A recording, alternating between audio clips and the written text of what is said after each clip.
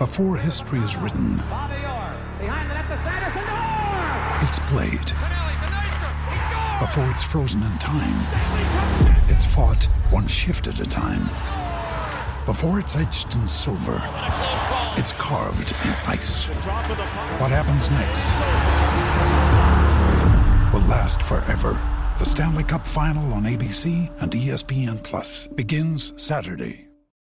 When you need mealtime inspiration, it's worth shopping Kroger, where you'll find over 30,000 mouth-watering choices that excite your inner foodie. And no matter what tasty choice you make, you'll enjoy our everyday low prices, plus extra ways to save, like digital coupons worth over $600 each week. You can also save up to $1 off per gallon at the pump with fuel points. More savings and more inspiring flavors make shopping Kroger worth it every time. Kroger, fresh for everyone. Fuel restrictions apply. Oh, it's a goal. Who got the assist? Who got the assist?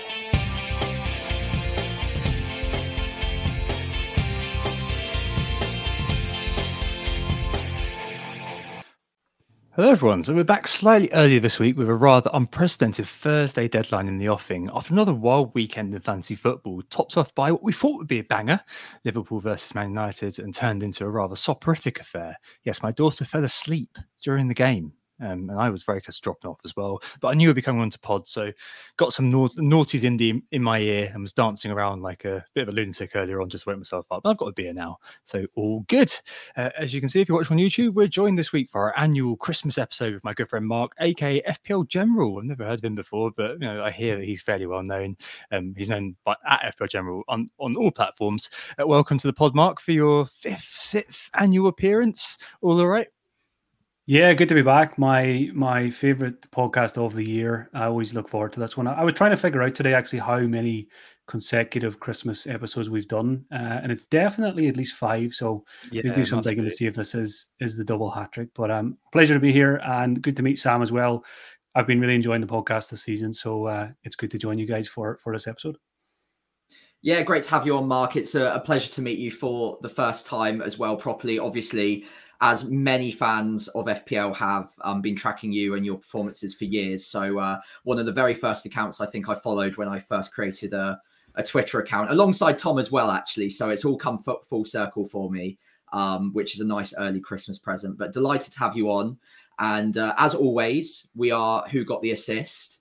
On today's pod, we'll be doing a few tactical pods on our way through Christmas, this whole period, but this is maybe the last chance we've got for us to zoom out a little bit. So we'll be thinking through our plans for both the Christmas period and also how we're beginning to plan for the loss of Salah and Son and co for AFCON and the Asia Cup in January. We've also obviously got some general words of advice about Christmas, the bold claims and listener questions to come. And just so everyone's aware, the podcast is being recorded on Sunday, the 17th of December, after the Liverpool Man United snooze fest finished about 2 hours ago now. So I think bonus points for the majority of games, at least, are in. Yep. So with that, I think we can move on to scores on the doors, right, Tom? Yes, we can indeed. Obviously, there's OFPL tweeted tonight that the game week is still open, depending on what they decide to do about the Bournemouth-Luton game. So this is all kind of conditional on that in terms of the ranks and the overall scores. Because I know, Mark, you've got Solanke, but still, this is kind of as close as we can get at this time. Now, I listen to your pods, the 59th Minute podcast, pretty much every week. I listen to both of them, Mark, and both normally in the evenings when I put my daughter to bed. So you are synonymous with screaming in my face. But yeah, I've been following your progress and you've had a really good season thus far, haven't you? I mean, 71k and wildcard also in the pocket too. This must be kind of right on track for expectations, really, maybe even beyond them. Yeah, I think I'm probably ahead of where I would usually be at this point. Certainly thinking back to some of my best ever seasons, maybe I was around 100k at this point or slightly better off, but I've certainly come from further back to have, really good finishes, top 10k, etc. So it's going very well. I've managed to kind of just fix the weakest link as often as possible without having to play the wild card. And, a couple of things have fallen in my favor recently that have allowed me just to hold on to it. So, yeah, it's probably going to be a Game Week 19 or Game Week 20 wild card. Things are going well. Things went well this week. I think, whatever way things shake out FPL-wise this week, it will be basically a grey arrow or a small green arrow. I've got the Gordon comfort blanket as a first sub if he's needed. Kind of regretted putting him there anyway when I seen him in the starting team. So I took my second -4 of the season this game week. I brought in Saka and Solanke for Haaland and Marvelous Nakamba. So initially I was just going to sell Gordon for Saka, and then I realized I've got loads of cash for Haaland, so I'll keep Gordon for possibly game week 18 and game week 19. And you never know, he might end up in the 11 at the end of this game week anyway. So basically, like yourself recently, Trippier and Saka were always kind of fearful. I was always fearful of them each weekend. They were always my biggest threat. So Trippier was suspended this week. I brought in Saka with a -4, and I kind of knew things couldn't go too badly because I kind of covered all my bases, and it's kind of a pretty safe approach now until I wildcard, and then maybe you never know, I might get adventurous with 1 or 2 picks. Cool, nice one. And Sam, I think you and Mark both scored similarly this week, didn't you? Yeah, in fact, dead on the same. Dead on, yeah. So obviously I don't have Solanke, so mine is very much a final 61 points, well 65 with my second -4 of the season as well, taking out Haaland and finally getting rid of Matty Cash after several weeks of torture from him. So getting rid of him was quite a nice feeling. Pedro Porro coming in for him, 8 points, sneaking those 2 bonus for Spurs, even without an attacking return, was a nice and quite welcome surprise. The one slight annoyance was leaving Lascelles on my bench with the clean sheet there. But overall, I'm pretty happy with the decisions I made. Watkins came in, obviously got the last minute winner or last few minutes winner and maximum bonus there. So pretty happy with that. Got the money in the bank, ready to do a straight swap for Haaland from Darwin in a couple of weeks, hopefully when he's back around game week 19 or 20. But yeah, I'm trying not to be too aggressive with my hits this season. So taking a -4 was reluctant this week, but I feel like it was necessary considering the state my team was in. And I'm quite glad that at least with Cash starting, he didn't go on and get some sort of haul, because then that would have maybe left a little bit of a bad taste in the mouth, knowing that the -4 was mainly to sort out that problem. So yeah, overall pretty happy. But yeah, Lascelles getting the clean sheet was maybe the one dampener on an otherwise pretty nice little green arrow going into game week 18. Nice one. And I wasn't too far behind. I was 2 points behind you guys. So 63 months for 25k rank rise or so to about 375k-ish, something like that. Same as Sam. Porro and Watkins came in for Kabora and Haaland. Another hit, but a nice outcome there in removing a non-playing player in Haaland, an AFCON worry and a weak bench individual, weakest link in Kabore, and strengthening my bench all in one go. The issue is my benchy this week was Saliba. I played White, who got 5 points, got yellow cards. Saliba got 7, which left me 2 points down on both you guys. I do it again, but it's hilarious that Ben White is still creating negative outcomes 5 weeks on from my initial mishap in signing him.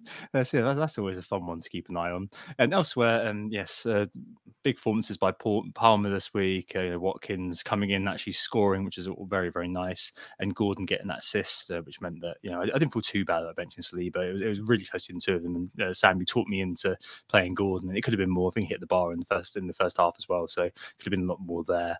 Martinelli and Darwin still stinking up my team. There's a bit of a contrast there, though. Like Martinelli looked very good today, just not getting the points as he has done for the last sort of few weeks. But Darwin looking like an utter donkey, to be honest. I'm very lucky not to get a red card, because he got the yellow card and then started kind of applauding the officials, which this season is scoped to be sent off straight away. So yeah, never again. I'm looking forward to using them both to get Haaland back in a couple of weeks, as we'll discuss.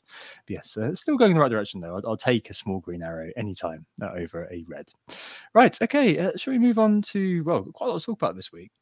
I think the first thing maybe is to sort of kind of just do some kind of general sort of Christmas advice before we move into the meteor sort of planning ahead. As I mentioned earlier on, probably the last time during the kind of Christmas period that we more sort of tactical stuff, what we're doing this week and what's just happened, just reacting to that and answering questions. This one's we were able to kind of zoom out and think about a little bit more. FPL Shoreham, he said, I've got a bit of a broad question, but what have been your most effective strategies in the past over the congested Christmas period, i.e. go aggressive or stay in the peloton? And I think there's a really interesting angle to it this time round with the I guess, required return of a particular individual in Erling Haaland in most people's cases. I don't think any of us have the cojones to go without Erling, especially if he plays in Saudi Arabia, comes back, has Everton, and then a nice fixture against Sheffield United straight away.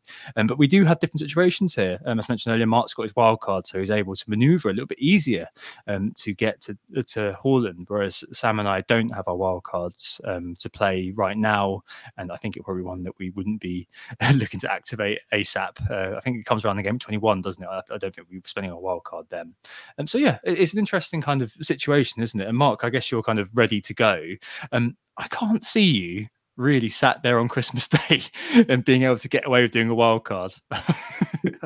No, unless Mrs. General has one too many sherries on Christmas Day and she KOs, and I've got some unexpected extra time Christmas night, but unlikely. I think this is going to be just one of those occasions for me where real life will probably just come first, and when I've got a choice of whether to wildcard in 19 or 20 anyway, just give myself the extra game week of information, because I don't think it's going to make a huge difference. And obviously there's a lot of things at play here. I've sold Haaland like many others. And when I did sell him, I kind of looked ahead at the fixtures and I thought, can I survive without him in game week 19 away to Everton? And I think I'm comfortable with that.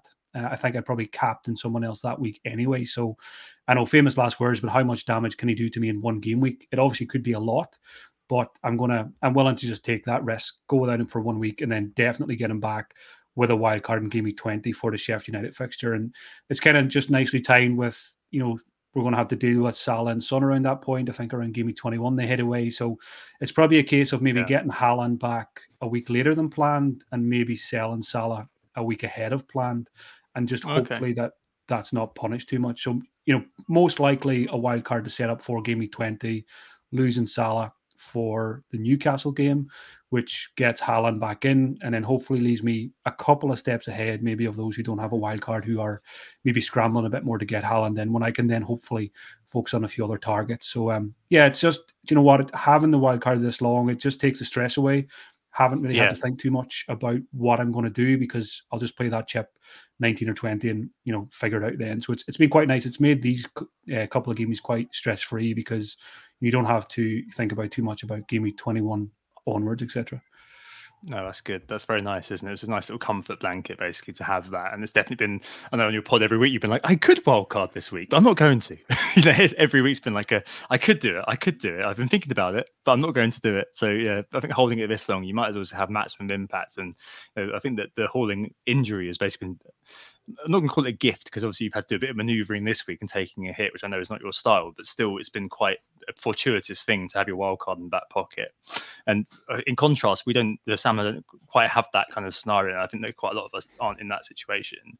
But I think what's really kind of positive about it all is that, for me at least, I've got two useless pieces of rubbish in Darwin and Martinelli, and a buttload of money to be able to spend. So in a strange way, this is me proper upsiding, proper silver lining. Having two pieces of crap in my team means that I can sell them without much regret to get Haaland back in and then get someone else in. But the big miss for me is still Saka, and trying to make that all kind of fit together is going to need a little bit more engineering. I've got a little bit more money on the bench / in the back line than I kind of want at the moment, with 4 viable defenders: Saliba, White, Shimikas and Pedro Porro. So that is a question that I'm going to have to deal with soonish, because I'm obviously going to be selling Salah and Son, so Saka will have to come in for one of them. But kind of there's going to be a lot of kind of reconfiguring that's needed, and that brings me back to, wow, Mark, you're in a great position with having that wild card there, to be honest.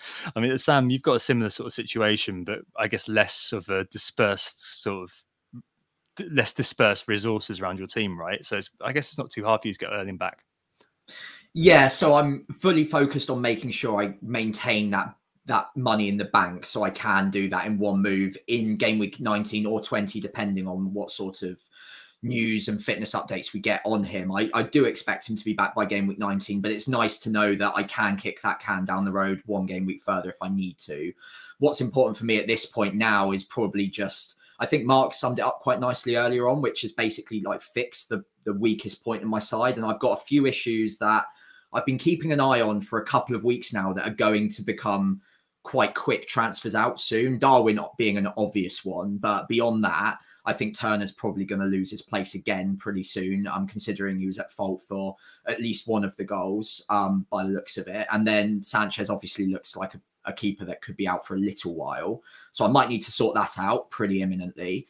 And then in defence as well, I've enjoyed having Lascelles, but Botman coming back off the bench this week probably means Lascelles is living on borrowed time at the moment. The one silver lining there is that Shah might be out for one game week or something with a minor, I think it's a glute injury, which could keep him out for sore bum. Yeah.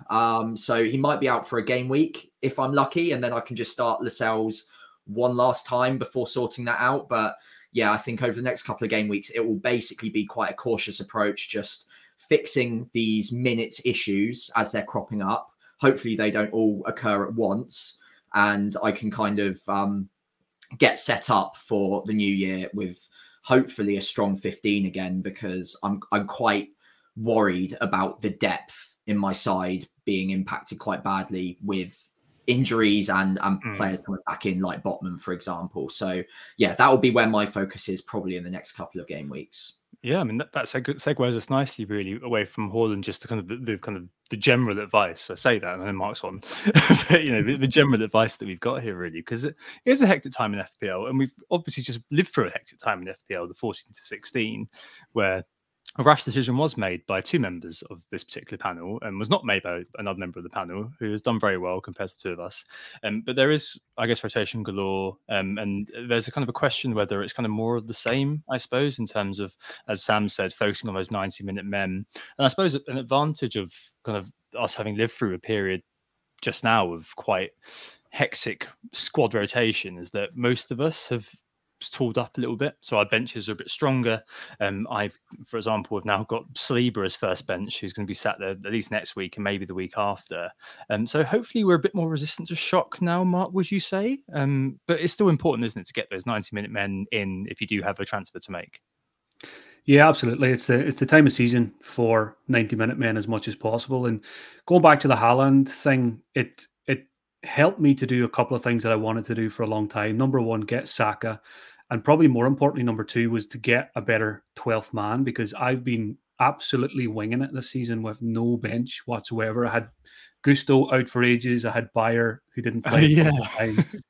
And I had Nakamba. So every week I was just relying on 11. And I think there was 2 occasions where I only played 10, which is obviously not optimal. And I hope that never happens again. But again, the Haaland money just allowed me to get a strong 8th attacker, basically.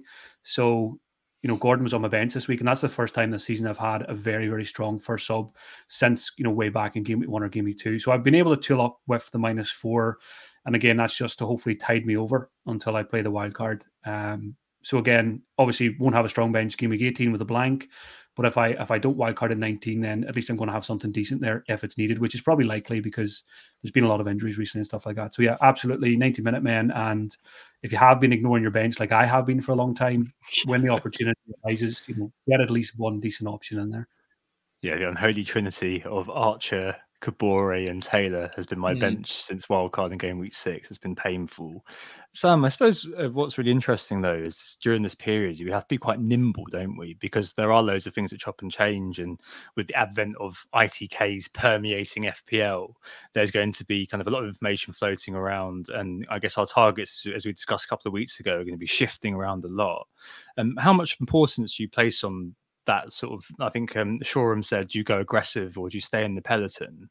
I mean, we're not at Mark's rank, but we're doing okay. Would you still advocate just sticking to the conservative players who are the 90, even though they're not kind of, I guess, the lowest owned people in the world? Like you said, you've got a few weakest links to take out.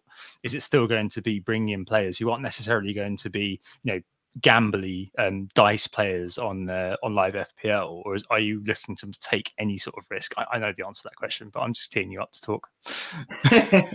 I think for me, it's not necessarily about whether or not they're low owned per se. It's more about whether I think they're a minutes risk.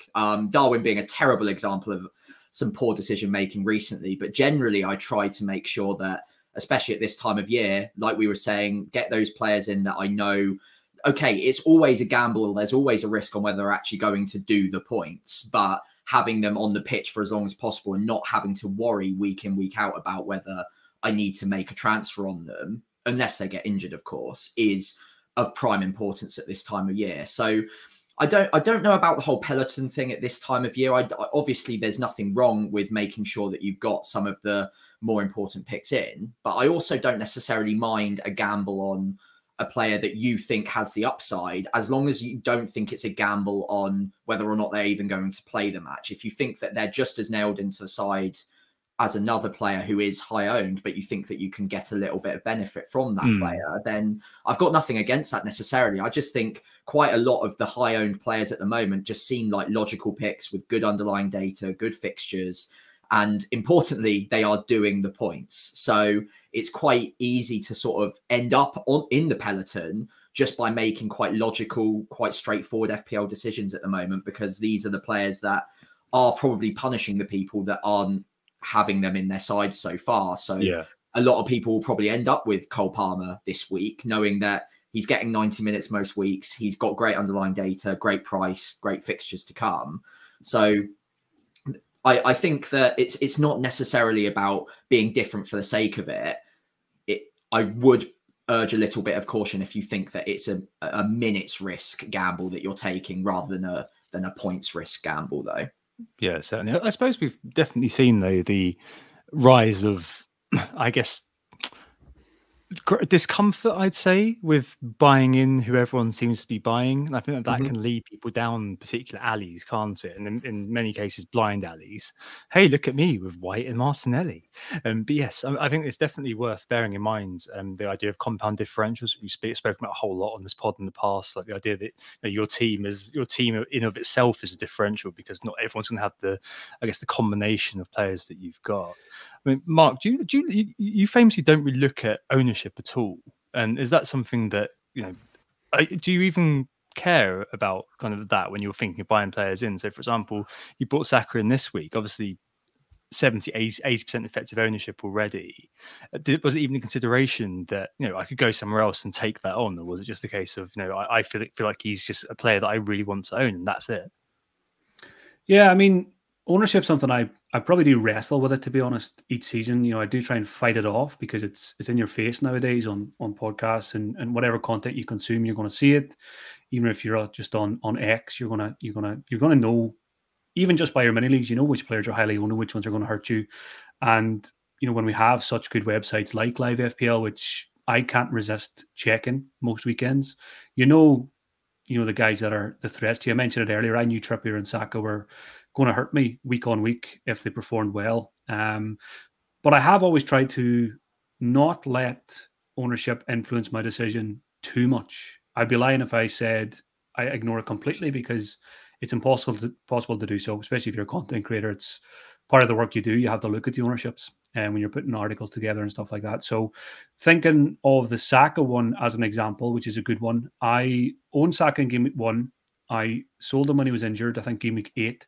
And I always planned to get him in as soon as I could. There was some slight doubts then, I think around 10 or 11. And I think I held off, had another issue to deal with, didn't want to take a -4. And it's taken me this long to get back to him. Yes, I know his ownership is high because I see what happens to my rank when he scores or he gets an assist. But it wasn't the number one factor in getting him back in. For me, it was, a possible penalty taker, a really good asset, a player I've owned for the most part over the last year and a half. So it was a case of first opportunity to get him back in as soon as possible, because I think he's going to score points, not because he's got high ownership. So, of course, it plays a slight factor, especially if you're having a good season. In my mind, I'm going to wildcard soon. So strategically, if I can just consolidate for the next couple of weeks, stay roughly where I am, I'm very happy, because my overall goal was top 100k by Christmas anyway. So if it means taking a few strategic moves with ownership in mind, of course I'm going to do that. But only if I think they're good picks who are going to get points as well. So, it's interesting. You mentioned Sam mentioned there, you've got good picks like Gordon and Palmer, cheap picks, good fixtures, high ownership, but they're just good picks. And when I see people thinking, right, I'm not going to get a player X because everyone else has them, that's music to my ears. I'm like, go ahead, get someone else. I'll just have him. I'll get his points because I back him to outscore the player you're bringing in. Good picks are good picks for a reason, and you've got to just always remind yourself of that. And you mentioned the compounding thing there.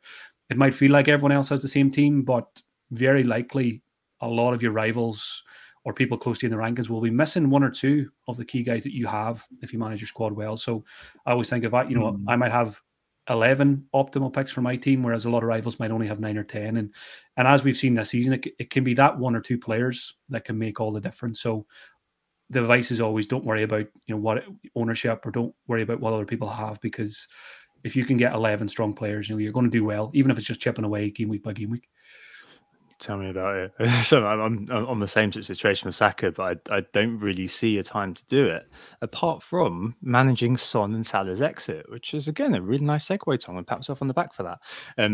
Let's go on to that, because I mean, sound advice over Christmas. Don't get too get up on not doing what everyone else is doing. It's fine. Good picks for a reason. It sounds like it's kind of not quite the case getting on the peloton or staying with the peloton, but at least kind of just making logical picks for your team wherever you go. And a bit of planning using FPL.team or something like that. And it never goes miss either. But yes, upcoming Game Week 21, so not that long away actually. It's the exit of two players who are key parts of the FPL template, who are Son and Salah. Game week 21 looks like to be the time these guys go away. So yeah, as I said, not long away. Mark's got the easy street with the wild cards to start to look at it. Might miss a week maybe of one or two, both of them. But Sam and I have got to do a bit of navigating. I suspect it's probably about 80-20 in terms of managers out there, in terms of where you are with this. I suppose the first question really for me here is it as simple as Salah being quote unquote covered by the likes of Darwin, what a mistake that was, Diaz or Jota, and is it as simple as Son being covered by Richarlison, Brennan or Kulu? Obviously it's hard to know at the moment. There's going to be a bit of evolution, but would it still be the case, Sam, that we'll be looking at just doing straight swaps, do you think, based on what we know now? I mean, obviously we don't know entirely, but based on what we know now, what would your view be there? So I think each of them I'm going to deal with separately. So with Son, I can see Richarlison as quite a nice, neat little replacement. Obviously registered as the same position in FPL, so it's an easy straight swap. And also the data is improving. He is playing centre forward now, and he's looking like a player who possibly maybe at the start of the season was playing with a little knock. I know that in press conferences, they've mentioned that he was carrying something, maybe wasn't quite at his best. Whereas now he's back in the side, looking like he's going to get very strong minutes for the foreseeable. And yeah, he's played himself into that best starting 11 for Spurs at this point. So I quite like the idea of him as a straight swap for Son. Whereas on the Liverpool side of things, especially having seen today, I'm much less convinced that Darwin can cover Salah. I don't think that's even a discussion at this point. But then Diaz and Jota, if he's even back by that point, I'm also not sure that I'd have them in for Salah as a direct replacement, rather than maybe looking further afield at something a little bit more funky for a couple of weeks. And Martin Odegaard's data has been looking pretty good, and Arsenal have some good fixtures around then. And I'm not tripled up on Arsenal, importantly. And then also Bowen as well is looking really good at a cheaper price too. So there might be a lot of money sort of swirling around in my bank for a couple of weeks whilst I'm waiting for them to come back. But the fixtures for both of those assets do look really promising around that sort of time. And it means that for the period of time that these players are both out, I've got a pretty reliable asset that I've got quite a lot of confidence in for a few weeks at least before I have to hop back to them. Interesting. I guess it's kind of finding potentially the stand-in talisman effect with these two guys out. And yes, with Son out, maybe you would be looking at Richarlison, see what's going on with everyone else in that team. If he's still, I'm sure he'd then kind of play through the middle, and you have Brennan, maybe Maddison be back, so Kulu would end up back on the flank again. Yeah, that'd be interesting. With Liverpool though, I do look at the mark and think, well, even though yes, they've been a bit fortuitous, I'm going to say, over the last kind of few weeks, just kind of grinding out the wins after some sort of event has occurred, like against Palace, getting the 2 goals out of nowhere, to be honest. But they are still kind of 0.1 of an XG behind Man City in terms of the team XG. A lot of that is down to Salah, but surely they're going to be individuals who do step up in his absence, no? Surely there will be. I think it's quite hard to nail down who they're going to be, though, because I think with both teams, there's probably a few candidates rather than one obvious one that's going to step up to the plate when the key guys are gone. So, like Sam, on current information, I'd be kind of inclined to go elsewhere with these replacements when I'm building the wildcard squad. So I'm not going to, directly replace Salah with a Liverpool attacker, for example.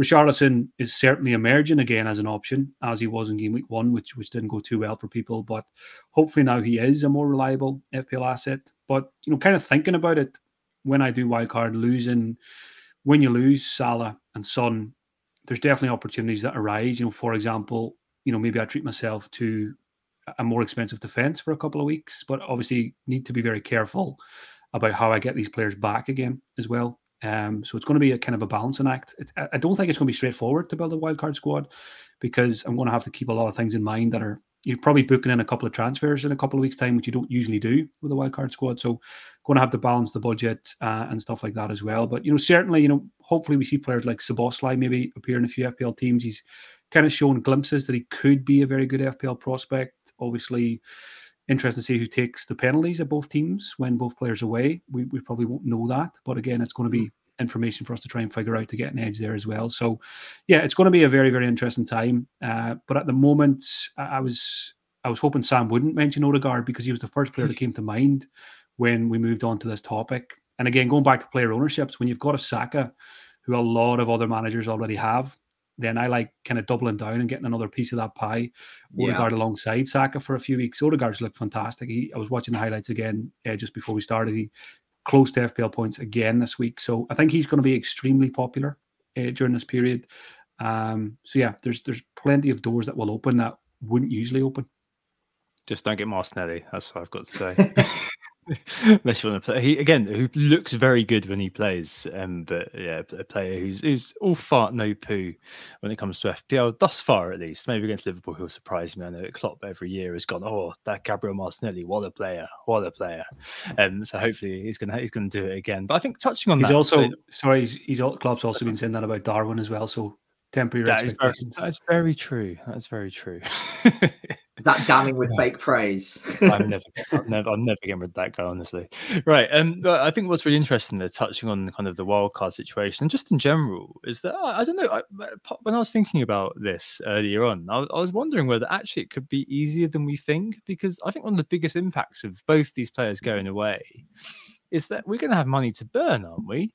Because they're two of the most expensive players in the game, other than Haaland, and I'm not sure we're going to be kind of moving towards having a backline of Trippier and Trent.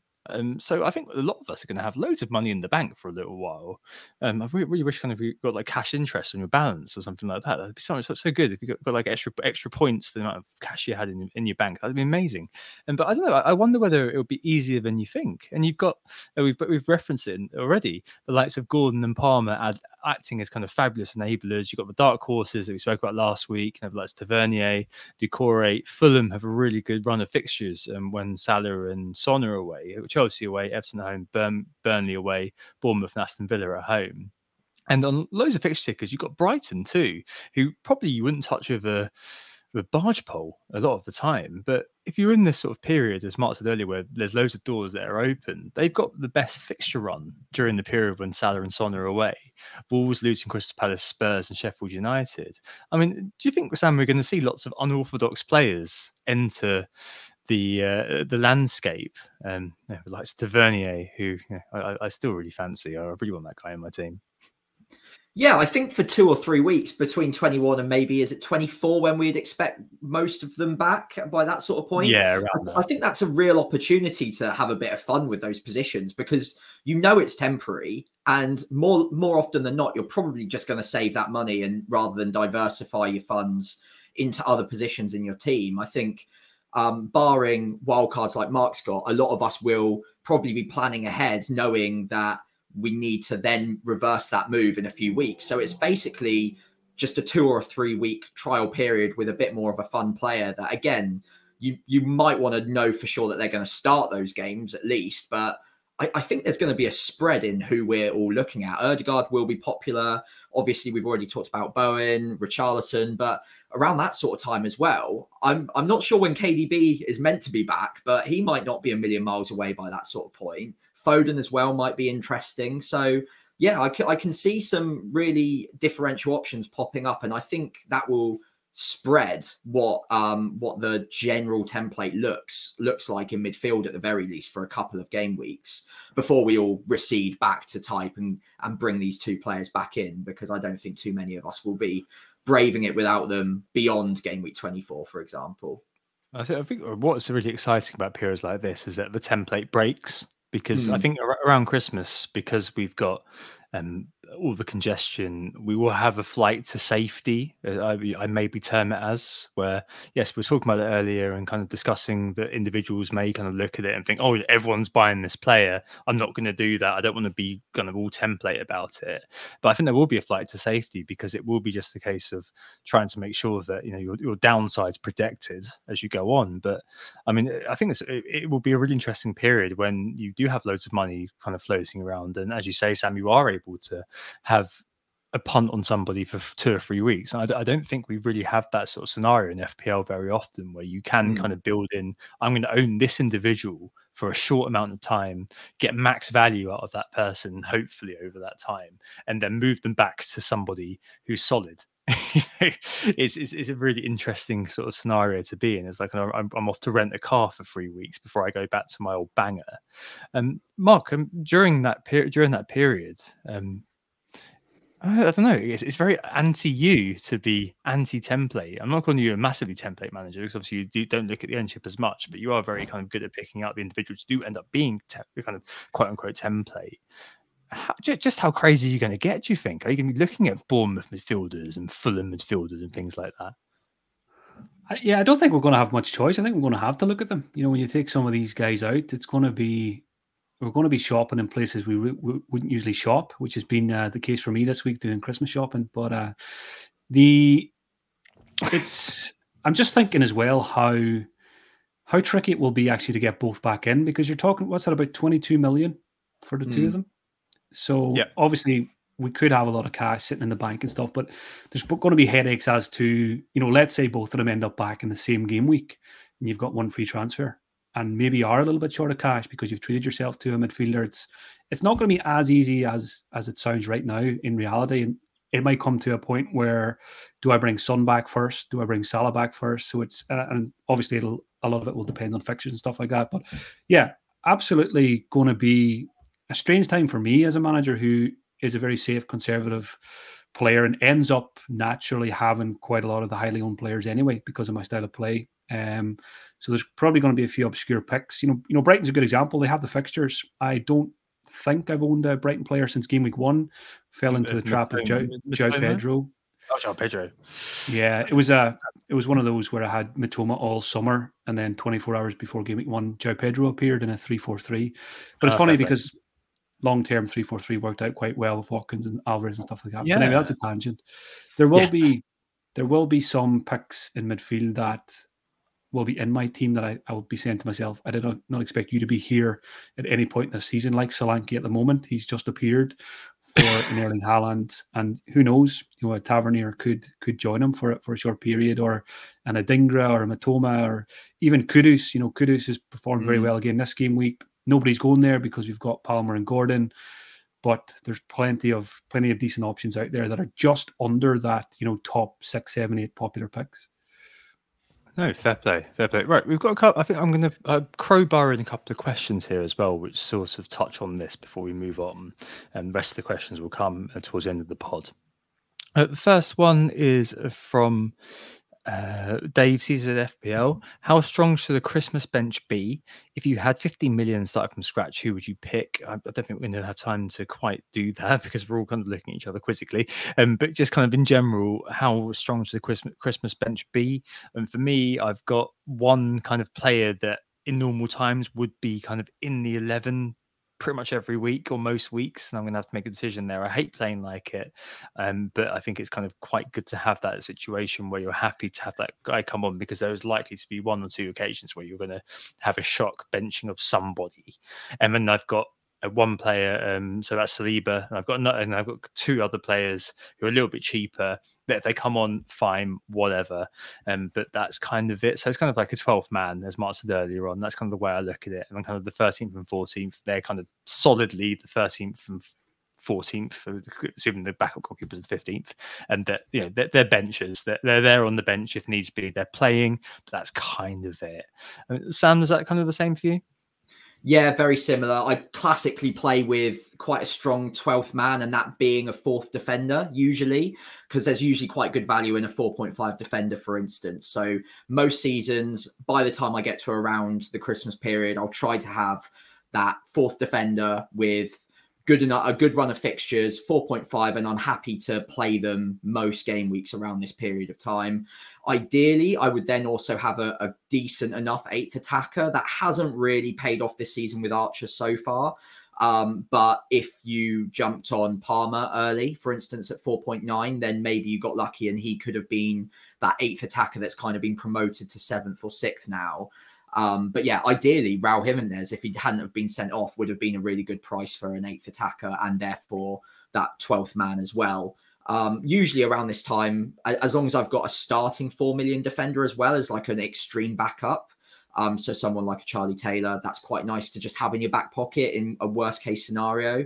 But yeah, definitely agreed with you on the 12th man thing. Usually for me, that ends up being that 4th defender. But again, if you want to prioritize that 8th attacker, which might come at a little bit of more of a premium usually, to get someone decent, then I've got no qualms about that either. Same for you, Mark. Yeah, I mean, with the moves this week, it feels like you're kind of stuck in that same sort of scenario as we are. Yeah, it's a strong 8th attacker is something I usually don't do. I would traditionally be an Archer kind of manager with a 4.5 for sub striker, but I think just at the moment in the landscape with Haaland gone for most people, and even without Haaland being gone, there's a lot of cheap guys. We've had our Palmers and Gordons this season. It's very viable to have your first sub as an 8th attacker. And given the lack of clean sheets this season, I like that more than kind of a traditional 4.5 defender as the first sub. It's still an absolutely fine strategy. If you went into the next couple of weeks with someone like a Pau Torres, I think that's perfect. As your first sub, you can get something if he's needed. But I think with so many good cheap midfielders in particular, and even players like Cunha at Wolves, if they're your first sub, you can get something if needed. Even Hwang as your 8th attacker as well. There's plenty of guys kind of under 6 million that it is viable at the moment. So that's what I'd be trying to do. But don't go out of your way to do it either. Focus on the first 11 first. But yeah, a decent 8th attacker, whether it be midfielder or cheap forward, and then your Newcastle defenders who are cheap, or a Pau Torres or something like that's fine as well. I don't think you necessarily need a third one. But if you're in a scenario where you do have a Charlie Taylor or I've got a buyer, I mean, he's not much good to me, but 2 points can be, quite important come the end of the season. So it's good to have them if they're already there. Okay, interesting. A final question in this scenario. Do we regret moving Haaland on? I know you don't, Mark, because you've got a wild card, so maybe it's one for Sam and me to kind of reflect on.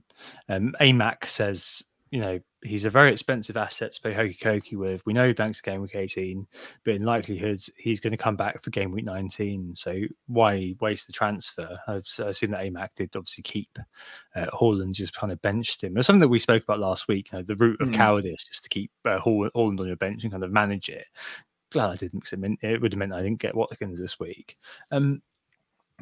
Do you regret it, Sam? I don't. I think because obviously having Watkins back was one of the things that we both kind of spoke about a couple of weeks. We spoke about for a couple of weeks, to the chagrin of everyone listening. The tiny violins have been out.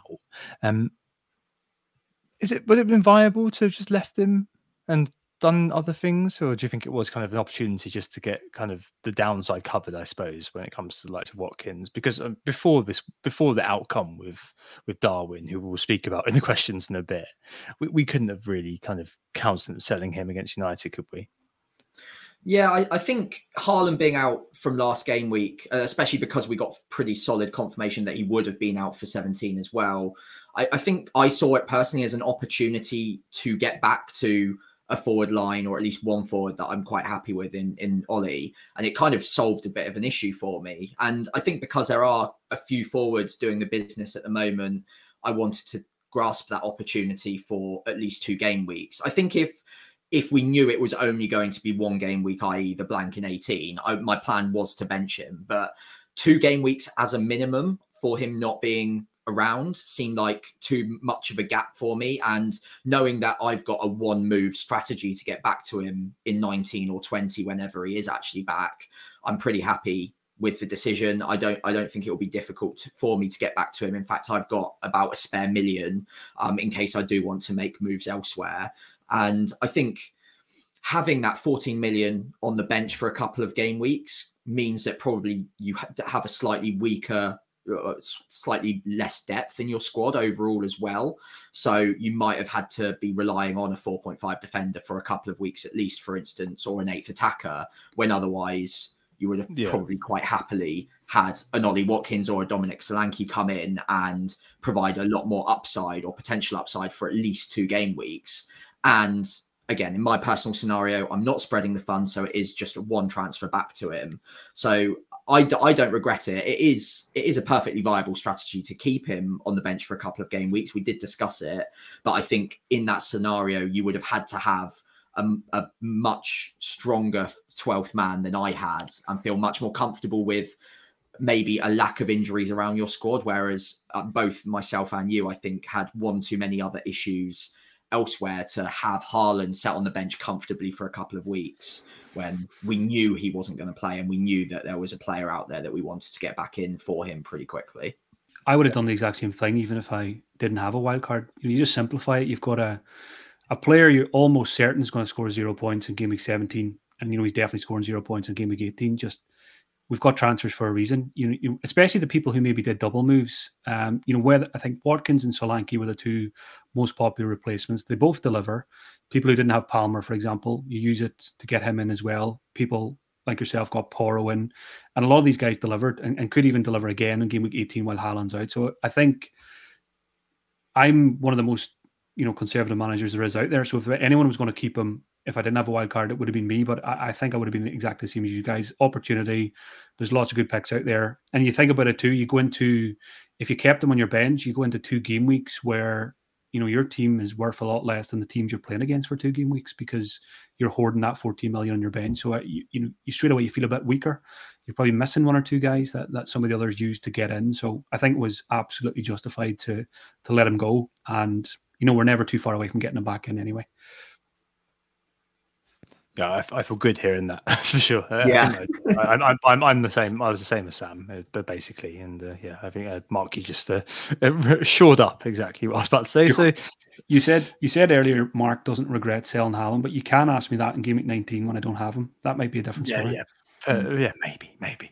Right, let's move on to the bold claims very quickly before we get on to more questions. And last week, Sam, you predicted that Darwin scores versus United. I wish I'd said Watkins returns versus Old Club versus Halls, and then clarified that Hall means 10 points. He's got 9, Sam. But yes, so nothing on the board for either of us this week. For you have gone a bit more esoteric than normal. Yeah, I've gone for something a bit different. I don't think we've done anything like this in the bold claims so far this season. So I just fancied it for no apparent reason. But I'm going with a pretty big goal fest for this game week coming. A maximum of 2 clean sheets across all fixtures in game week 18.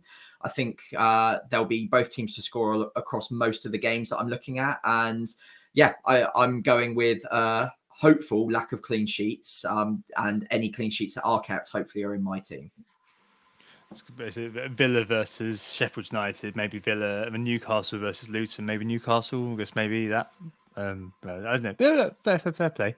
I'm gone a bit big. I've gone for Luton to beat Newcastle. Maybe I've been listening to James and Planet FPL for far too long this season, but he's been tipping one team to really be beaten by surprise at the Kenny at Kenilworth Road. Now, I wonder whether Newcastle are a good candidate for that, with injuries galore. I suspect the Carabao Cup is going to be meaningful to them, especially with them losing out in the Champions League. So maybe they'll arrive at Kenilworth Road with a mixture of expecting to win and also quite knackered. So they have been knackered for a little while. Aided and abetted by Jimenez. I'm not even sure what we can call that. Is it a rugby tackle? Is it a wrestling move? Karate kick. I'm not sure what he was doing. It wasn't a Cantona. He kind of jumped. It was like a mosh pit sort of thing. He just kind of jumped into the guy, didn't he? Aided and abetted by that. So I don't know. I've got an inkling that Luton are going to beat Newcastle. I'm also going to predict that in my prediction league game as well. So that's my bold claim for this week. And if that comes through, I'm going to expect 2 points, Sam. Thank you very much. Let's move on. Right. Okay. Lots of questions this week. I wonder why. But thank you so much for those who have sent us questions. We'll answer the majority of them. There are a few that are really team specific, which we're not going to be able to get to here. But I'll write a reply if I can. The first one actually is Maxwell, who asks, where do we value Trent compared to midfielders of a similar value? And I think this kind of touches on quite a few things that we've spoken about independently and together over the last few years in terms of what Trent offers as an individual. He's now the top scoring defender with 84 points. He's overtaken Trippier this week. Good performance against United. He's got the 9 points, so he got the free bonus. And the only player looked like he gave a crap, to be honest, for Liverpool for the majority of the game. 8.2 is how much he costs now, Mark. A player who maybe could come into consideration for you on a wild card? Yeah, definitely. I've kind of been thinking recently, is Trent a bit of a blind spot for me this season, and maybe for others as well. We've been spoiled for choice with midfielders. And, you only go back about 6 months, a year ago, Trent was an auto pick always, no matter what, at 7 million, 7.5 or whatever he was. Yes, didn't start the season too well this year. And when we had Trippier performing so well at a cheaper price, now we've got Porro. When you've got Haaland, Salah and Son, when we did have Haaland, it was extremely hard to justify Trent as well with those guys. But again, talking about doors opening with a wild card, Trent is certainly one of those that I will explore. And you talk about players like Darwin covering Salah, it's probably more so can Trent cover him while he's away? And can he step up and not even just step up, just continue doing what he's doing? Because there you go, a good example against United, 9-pointer, nice and easy, doesn't even have to do anything, just turns up, plays, keeps a clean sheet. 9 points is a lot in this game week. If you have him, you're probably looking at a green arrow by just owning him. If you've got a few of the other key assets. So very much in my thoughts now, hasn't been really at all this season. I've always been someone who would have said Trippier over Trent. But I'm starting to kind of rate them both a lot more closely now, and maybe even Trent higher.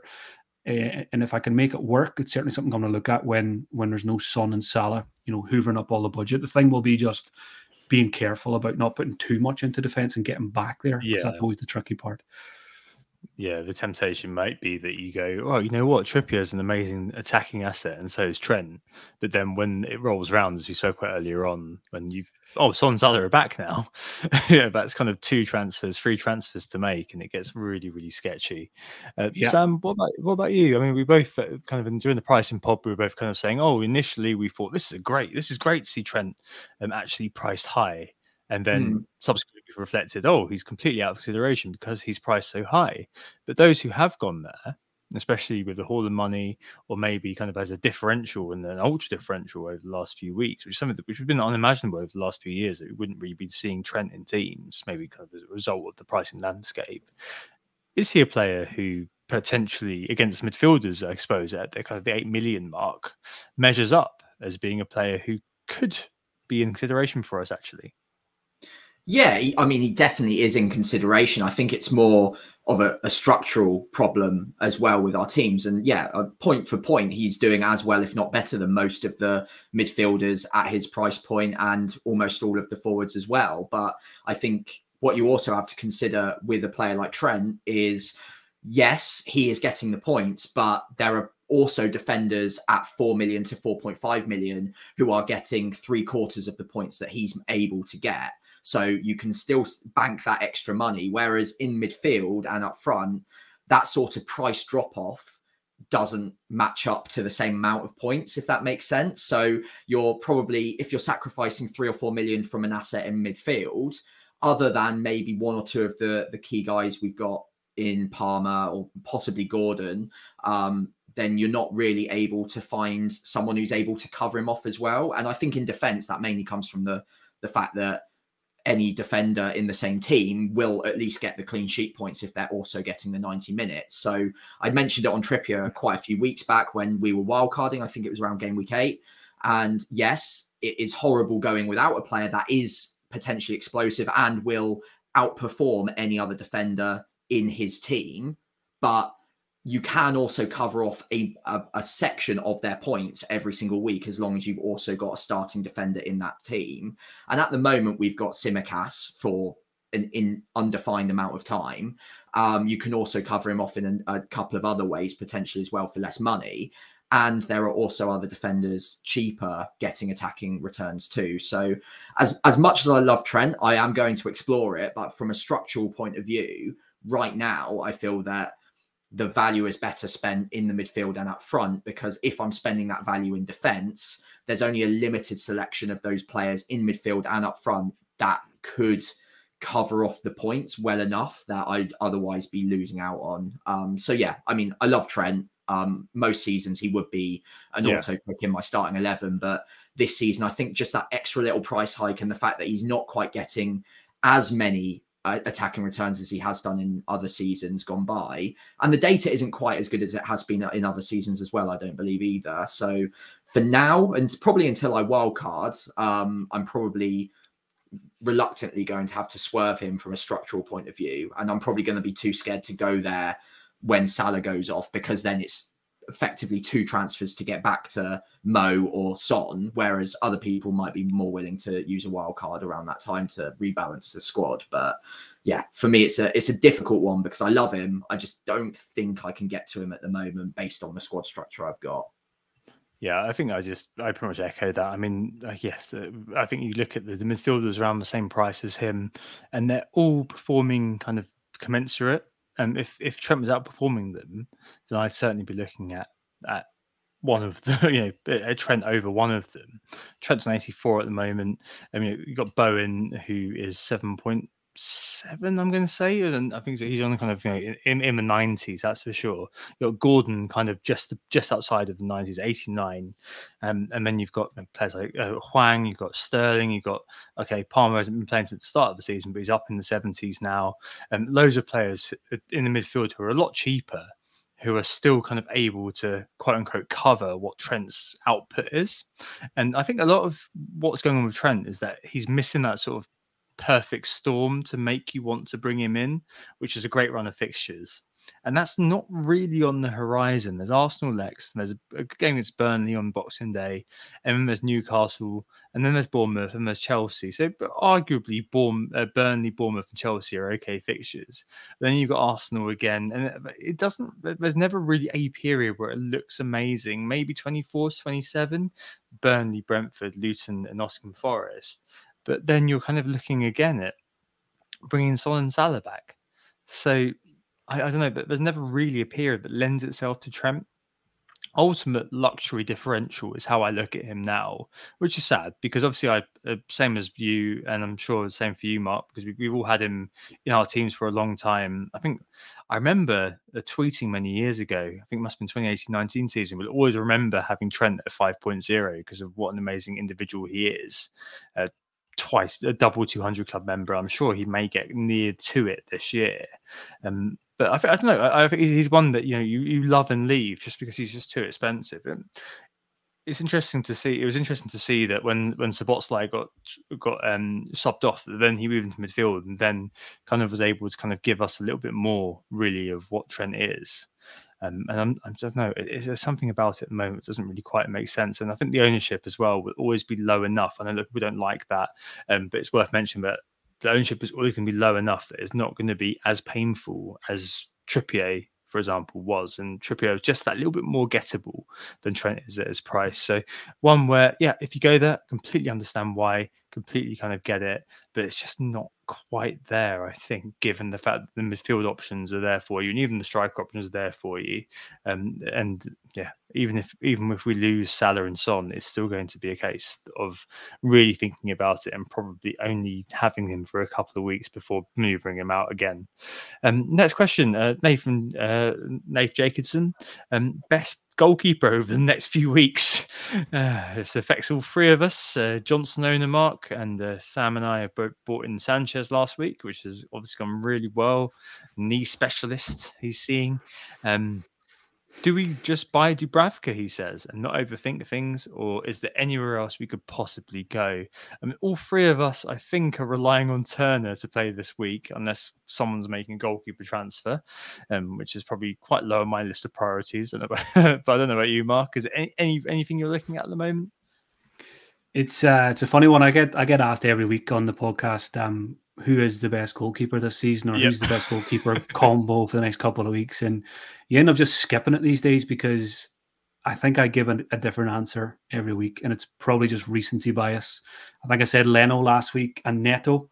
I'm pretty sure both of them conceded this week, didn't they? Or did Leno? I can't even remember. But basically, there's no standout. There's no Emi Martinez of this season. It looked like it might be Emi Martinez himself a week or two ago, but again, he didn't do the business this week either. So I'm in trouble goalkeeper-wise. I've got Johnston. Henderson had a good game, even if Johnston recovers. Turner was disastrous. I watched the Tottenham game as a Son and Porro owner and a Turner owner. I kind of forgot until about halfway through the game that I had him. Then I seen him make that mistake, and I was like, that's not good. Kulusevski scored. I don't have him, but I also have Turner. That's definitely not good because I could be without a goalkeeper this week, because surely that performance puts his place at risk now. So I'm not against a goalkeeper transfer, not something I would like to do 2 weeks before wildcard activation. But if I look at my team on Thursday, and if it is my weakest link, I probably will do it.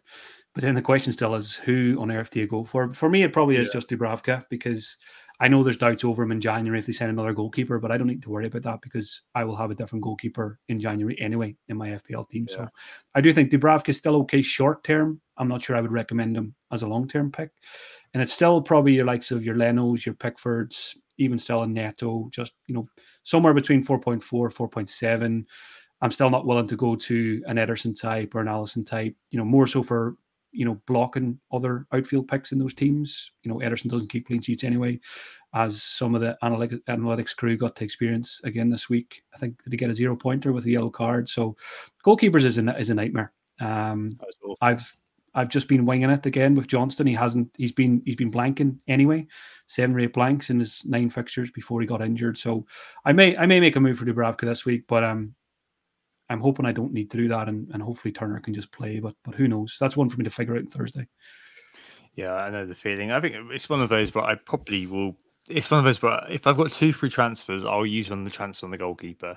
Otherwise, I'm just, I don't know. It feels like an opportunity cost sort of thing where if I use transfer on the goalkeeper and I lose that flexibility, I'm not too sure about it. I'm going to bring in a question from FPL Antiques here, who mentioned that Everton have a frustrating schedule with no really good long-term fixtures until game week 32. Are they worth buying into anyway? Pickford is a goalkeeper who's got 4 clean sheets in a row. In that time frame, he's scored 30 points in 4 game weeks. But next 2 games are Spurs and Man City. But he is at 4.4, and could be one of those individuals that someone like who isn't able to kind of refresh our team very early on, like me and Sam, could be looking at. Everton, as we spoke about last week, are 6th for XGC, as in 6th best. So that could be a player that you'd be looking at bringing in potentially in the goalkeeper sort of area. Just set and forget. Yeah, they are what they are, but there are lots of times where beating Newcastle, beating Chelsea recently, they are going to get those results every now and again. And if not, Pickford is going to be making saves. The saves have been fairly decent this year in terms of overall distribution.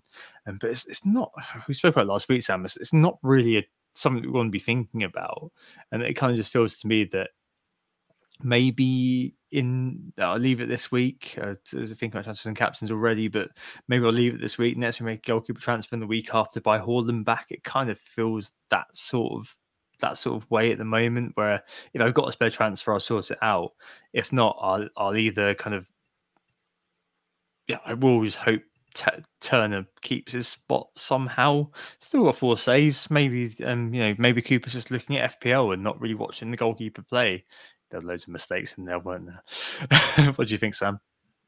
Yeah, I'm not holding out too much hope that Turner starts after that performance either. Maybe we pray to some sort of deity that Sanchez comes back and he's fit somehow for this game week. It doesn't look likely considering he's off at a specialist, but outside of that, it is a bit of a desolate wasteland for keepers at the moment. And I really don't want to, if I've got any other moves to make in my side, and because I'll only have one free transfer, I don't think any keeper I'm looking at for this week is going to necessarily be worth a -4. So I just feel like I'll risk it on Turner maybe getting some minutes this game week.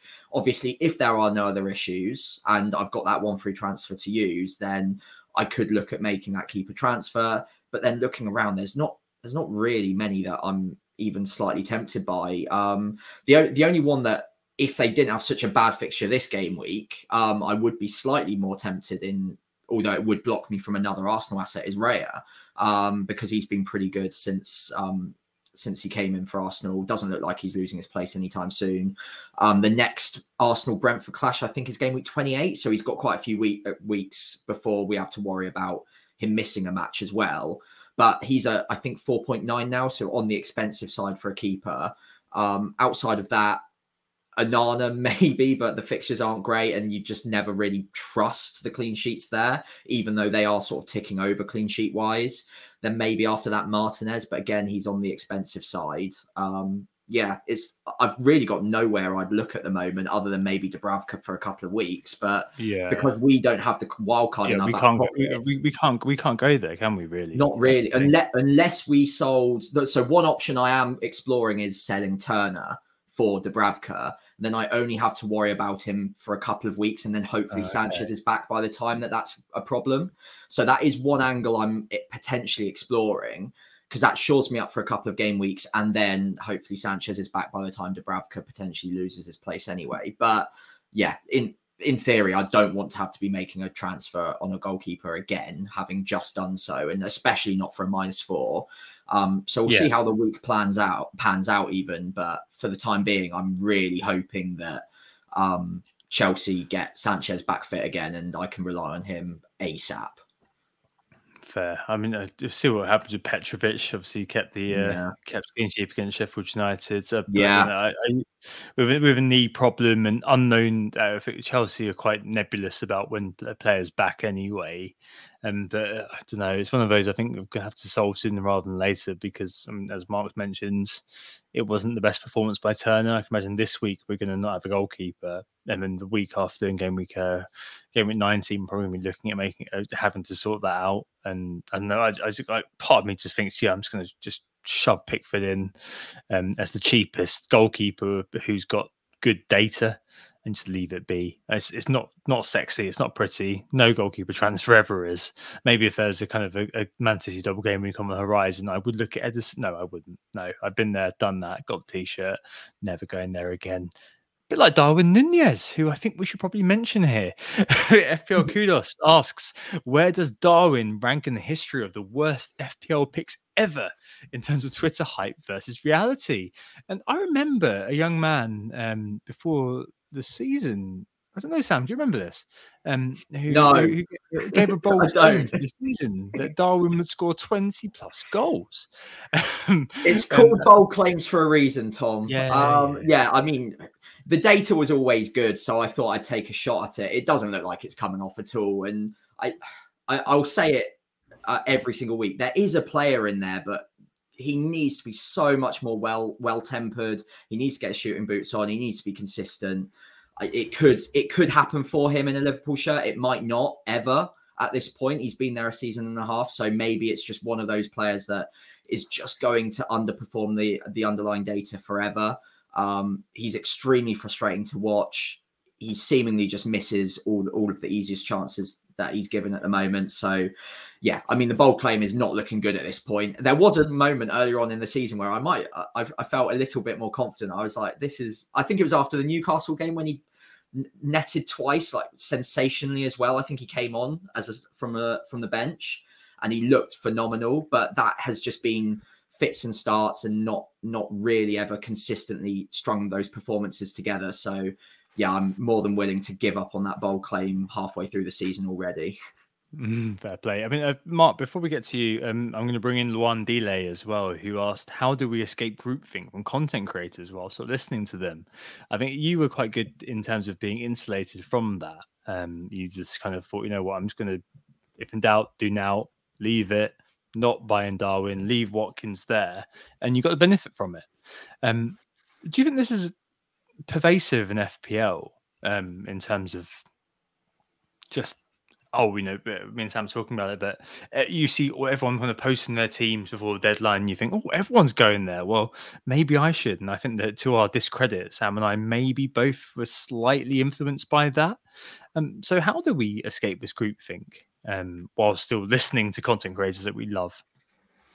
Yeah, it's really difficult. I think it's the nature of the game nowadays. You know, so many people are kind of guided by who they listen to and they watch and stuff like that. And even subconsciously, they might not think they're making a move because of something they've heard or read, or the whole groupthink, or the following the sheep or the herd or whatever. But it happens, and I think this week highlighted it to me with Solanke, because I think I read that Solanke got 1 million new owners, which is absolutely insane in game week 16, game week 17 of a season, when you think a lot of people have already stopped playing the game. To get 1 million new signings it blew my mind. Obviously a decent pick, good fixtures, having a good season, but he plays for Bournemouth, and of course there's other options out there as well. So that was a big one for me in terms of the whole groupthink thing, and kind of where FPL is nowadays. That once, a couple of years ago, even 4 or 5 years ago, you'd have a bandwagon and a few people would jump on, but now basically nobody gets left behind. And often those that do get left behind end up getting run over by that train, because quite often they are good picks for a good reason and they end up doing well. But yeah, and you've got the Darwin example, and I thinking back to when that opportunity arose to get Darwin for Watkins, I think I was in many ways I was just lucky that I had something else to deal with, because I think I had a midfielder injury.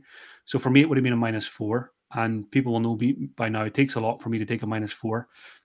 Only taken 2 all season. So my kind of conservative approach, which I kind of put into play almost every game week, and over the long term, it helps you to avoid these scenarios. But I'm not saying it was a good idea to avoid them, because even I remember going into this season like Sam, thinking this could be a big season for Darwin Núñez. And from what I've seen so far, I fancy him to actually put it all together this year, and with Klopp to figure it out and actually score the goals. And I just feel like I've dodged a bullet in many ways, because I could have easily been there as well if I didn't have, I don't know if it was Bowen or Madison or somebody. I had something to deal with that week, and that's why I didn't do it. If it was a free transfer, I think I probably would have. And again, another factor in that was I was on Ollie Watkins from game week 1, so I'm very loyal. If a player's done well for me, it takes a lot for me to sell them. Villa are playing well, Watkins is playing well, so it was easy for me to keep, even though the fixtures might have not have been brilliant on paper. So there was a lot of things at play there, and I certainly didn't expect it to play out the way it has, with Darwin doing absolutely nothing. No, it's yeah. I mean, we've both been guilty. I think it's you always get kind of the questions, or at least you get the comments. Oh, content creators always say that blah blah blah blah is really good, and when they don't do anything, they're silent on it. Sam and I are both equally guilty. I think maybe I'm going to blame Sam more, just use the bold claim, but we're both equally guilty of laying down the fact that Darwin obviously had the numbers to make him into what looked like on paper a very good pick, but it's just the case that we both got eyes. We can both see that yes, the non-pen XGI per 90 is pretty prodigious, but it's just not quite worked out. But yeah, no, I completely take on board what you're saying, and to be honest, I think we probably both, as we said a few weeks ago, probably not do it again if we had our time again. I think we would have both wanted more time to make the decision, and maybe not have been sat looking at everything at the time of making a decision and executing that decision. Then maybe that kind of had a little bit of an impact. But yes, it's definitely one that it's an isolated sort of decision, isn't it? Because as you kind of infer, Mark, I mean, a lot of the time, content creators, including us, are making judgments and kind of giving advice or opinions, at least in our case, which are evidence, they are reasoned. And with Darwin, there was evidence, there was reason behind why I went with him. It didn't work out. And I think that, yes, if you've kind of watched him and not really looked at the data, then that would make complete sense why it's been an absolute screw up. But equally, there was definitely some modicum of a foundation of reality behind why I went with him. So I think, yeah, there's regret, but there's kind of equally looking at the big chances missed, looking at every kind of little moment where he could have been played in, where he hesitated when he could have shot, when all these sort of things happened, where it could have worked out differently. And so, yeah, it's always one that's quite difficult. And in terms of kind of just trying to insulate yourself from negativity, I suppose, negative decisions, trying to listen to content creators, is we always say it, just make sure that you do your own research through delay and do your own thing too, and don't be afraid, as Mark said earlier on when he was talking about his views and ownership, to think, well, okay, I see what everyone else is doing, but here's what I think. And I think the most satisfying moments in FPL are when you go with what you think compared to what everyone else thinks, and that goes well. I'm not saying that's going to happen all the time, but normally, unless you're selling Salah before he scored a hat trick or something like that, normally it's not going to hurt you too much if it goes wrong, and it will be a massive benefit if it goes right. And those are the most satisfying moments, I think, when they do go right, when you have gone against the group thing. So just kind of do your own thing and have your own sort of kind of space outside of what content creators are saying, outside of what social media is saying. It made me think about it when you were saying it, just to have your own space and your own kind of ideas. I've always done it, just a watch list on the FPL website. I always keep it quite small, and I will never buy a player. When I make my transfers on a Thursday or Friday, I only ever buy from the watch list. So if I'm not feeling it with Darwin and he's not on the watch list, if a bandwagon takes off, I won't buy him because he's not there. And I'm thinking about a recent example. Last week, I added Kulusevski and Brennan Johnson to the watch list, and I didn't add Richarlison, maybe because of previous experiences and stuff like that. But I'm a little bit more reluctant to go for Richarlison, maybe, as others will jump on him more quickly than I will. But that's a good example. If let's say Richarlison got 1 million new buys last week, like Solanke did, I wouldn't have bought him because he wasn't on my watch list. So it might mean I'm a week later to the party, but it helps me to avoid the whole groupthink thing. And I'm really just tunnel visioned on those players that I want to buy soon. And if I miss a player by a week or two, I'm not going to lose any sleep over that. So it just helps you to kind of, maybe that's a way of kind of blocking out the noise on certain players. Yeah, the eye test is also quite key, isn't it, Sam, on that sort of thing? Because, I mean, Richarlison, for me, I went with Kulusevski when I had the choice a few weeks ago, because I see Kulusevski, I know that he's not potentially the best in front of goal, but I kind of see him as being a better player almost. And I felt that there were more sort of routes with assists, or hopefully some sort of curled in delicious long shot, compared to Richarlison, who I owned in the past and played for Everton that year when Dominic Calvert-Lewin was really on fire. And I knew Richarlison was misfiring everywhere, and I owned him that time. And it kind of stays in your mind, doesn't it, almost, from kind of what you see with your eye, which I know a lot of people don't like, but it's still quite valid to some extent. And to kind of touch on what Mark is saying as well, it meant that Richarlison was never a kind of on my watch list, and never became kind of a mental watch list, that is, and never kind of became part of any sort of discussion I had at that point. I suppose that's important, isn't it, still? Yeah, and I think that plays into our guts as FPL managers. And one of my favorite sayings, I suppose, I guess it's a quote, but I don't know the exact quote, is like the gut feeling is much stronger for people who have played this game for a lot longer, or done something specific for a long period of time. They've got loads of experience in it. So whether or not they consciously know why they think that something is right or wrong, because of all of their years of experience in something, they know just through gut feeling that a player is going to be good or bad, or maybe there's something off with them. Whereas I think there's also something to mention here on sort of the flip side, which is always be open to the eye test also changing your mind over time as well. So I think at the start of the season, what you've just said about Richarlison was completely valid. However, in probably the last couple of game weeks, I think he has actually, just to the eye, looked a lot sharper. He's been getting into those spaces. at the right time, finding those pockets of space in the box, and just looks like a player that is free from injury. All of a sudden, he looks much more mobile. His turn of pace has improved. So I am open to changing my mind on him. Whereas in the past, I think earlier on this season, he wouldn't have ever appeared on my watch list either, based on what not only the data, but also what we're seeing with our own eyes and the experiences we've had with him. But players can change, and the data will take a while to catch up. But I think Richarlison's one that I'm open to potentially changing my mind on over the next couple of weeks. I think I can't remember who said it, but the quote that always sticks in mind for me when it comes to FPL is strong opinions loosely held. And I think that's very strong when it comes to Ollie Watkins, for example. Like, I remember a few years ago, I'm not going to name them, but there was a FPL account who wrote, Ollie Watkins can believe in your dreams and you too can become an England striker. Because I think there was a perception fairly. That was the season where he scored 168 points, I think, in 2021, his first year for in the Premier League, where a lot of people who looked at him and just thought, he doesn't do anything. And I think there's definitely something that we reflect on the podcast as well. That Wally Watkins misses a lot, blah blah blah. But I think that holding fast to opinions can mean that you end up down rabbit holes, and you can end up kind of, I suppose, sort of creating that sort of sunk cost that we speak about a lot about a certain player, and you back yourself into a cul-de-sac, into a corner. And it's good to be able to kind of not do that.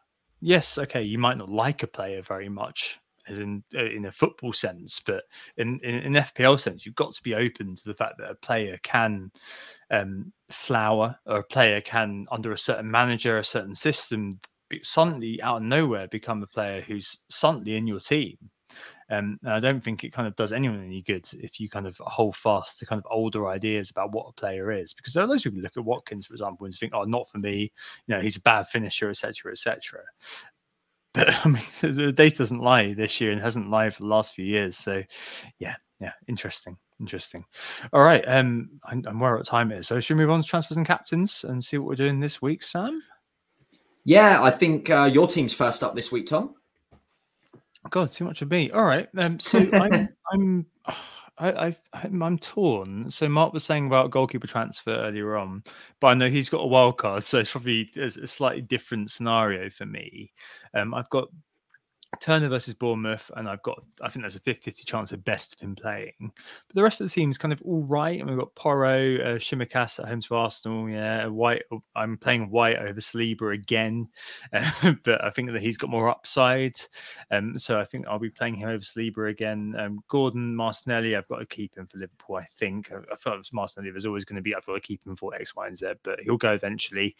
Palmer, Salah and Son, who's the vice, and then Darwin. I think he gets one more ride, honestly, again, and Ollie Watkins probably the standout captain.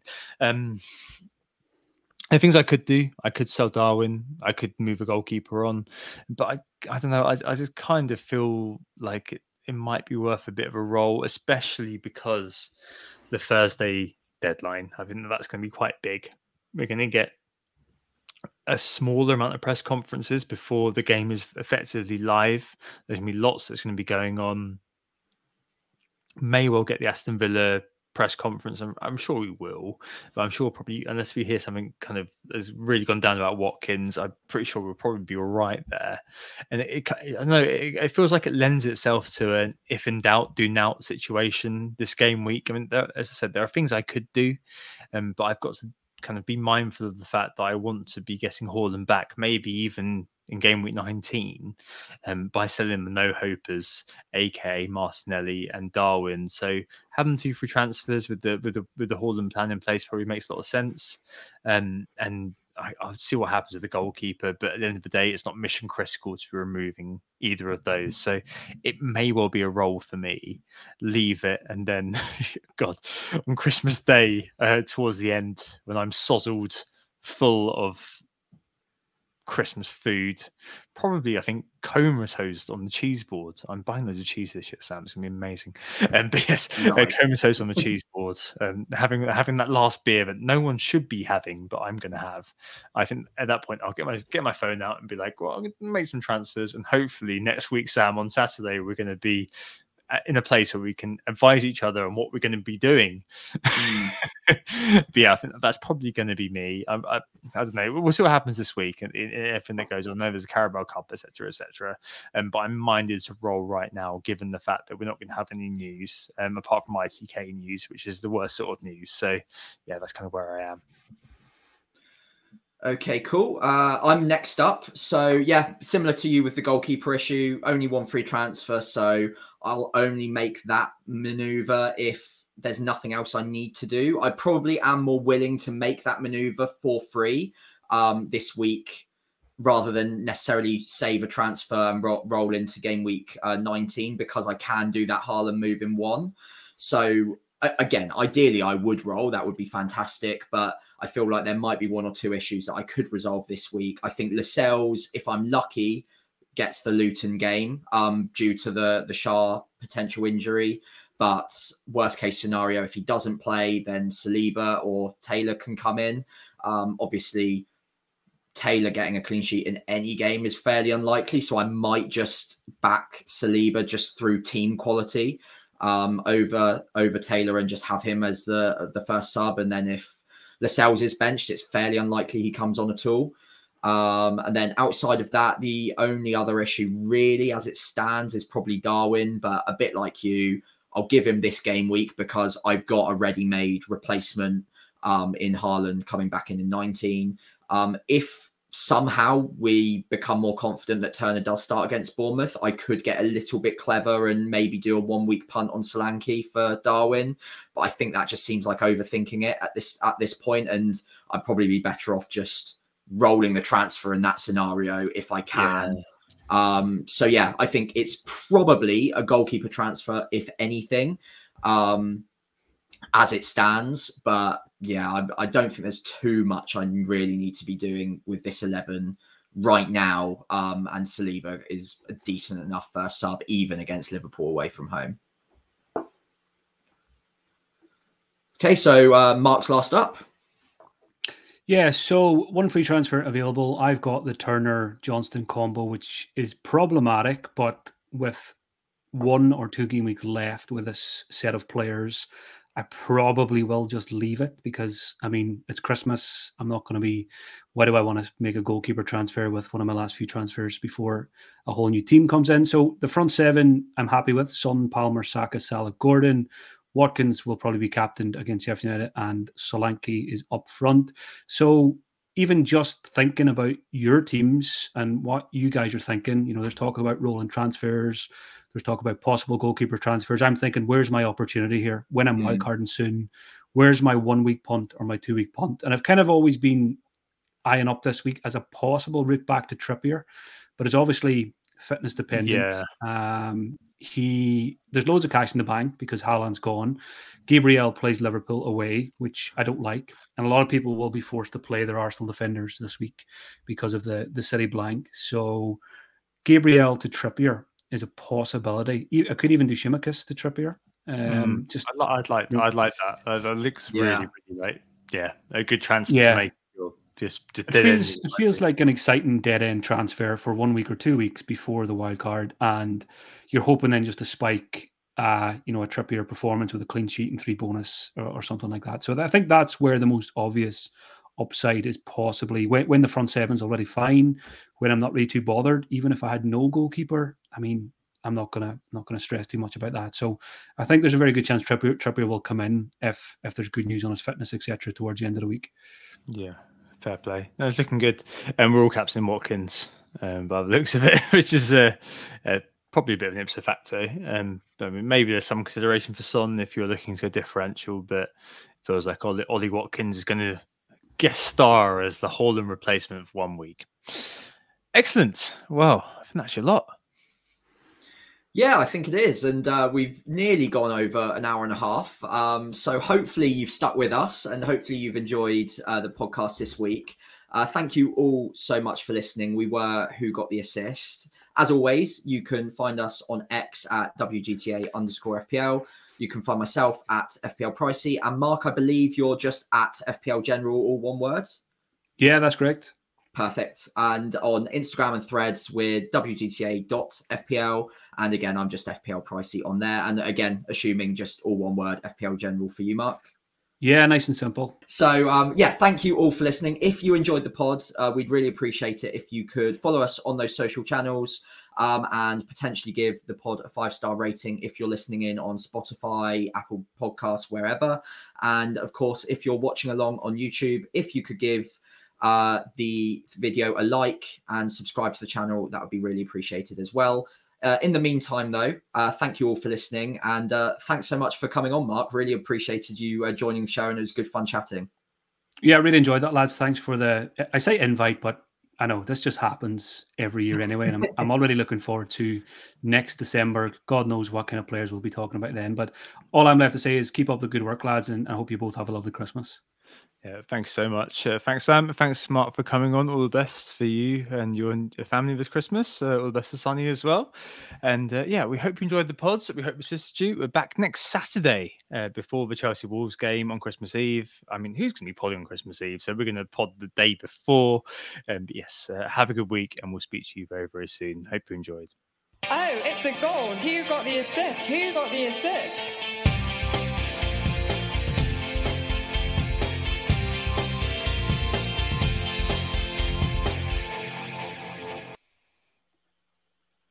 Sports Social Podcast Network.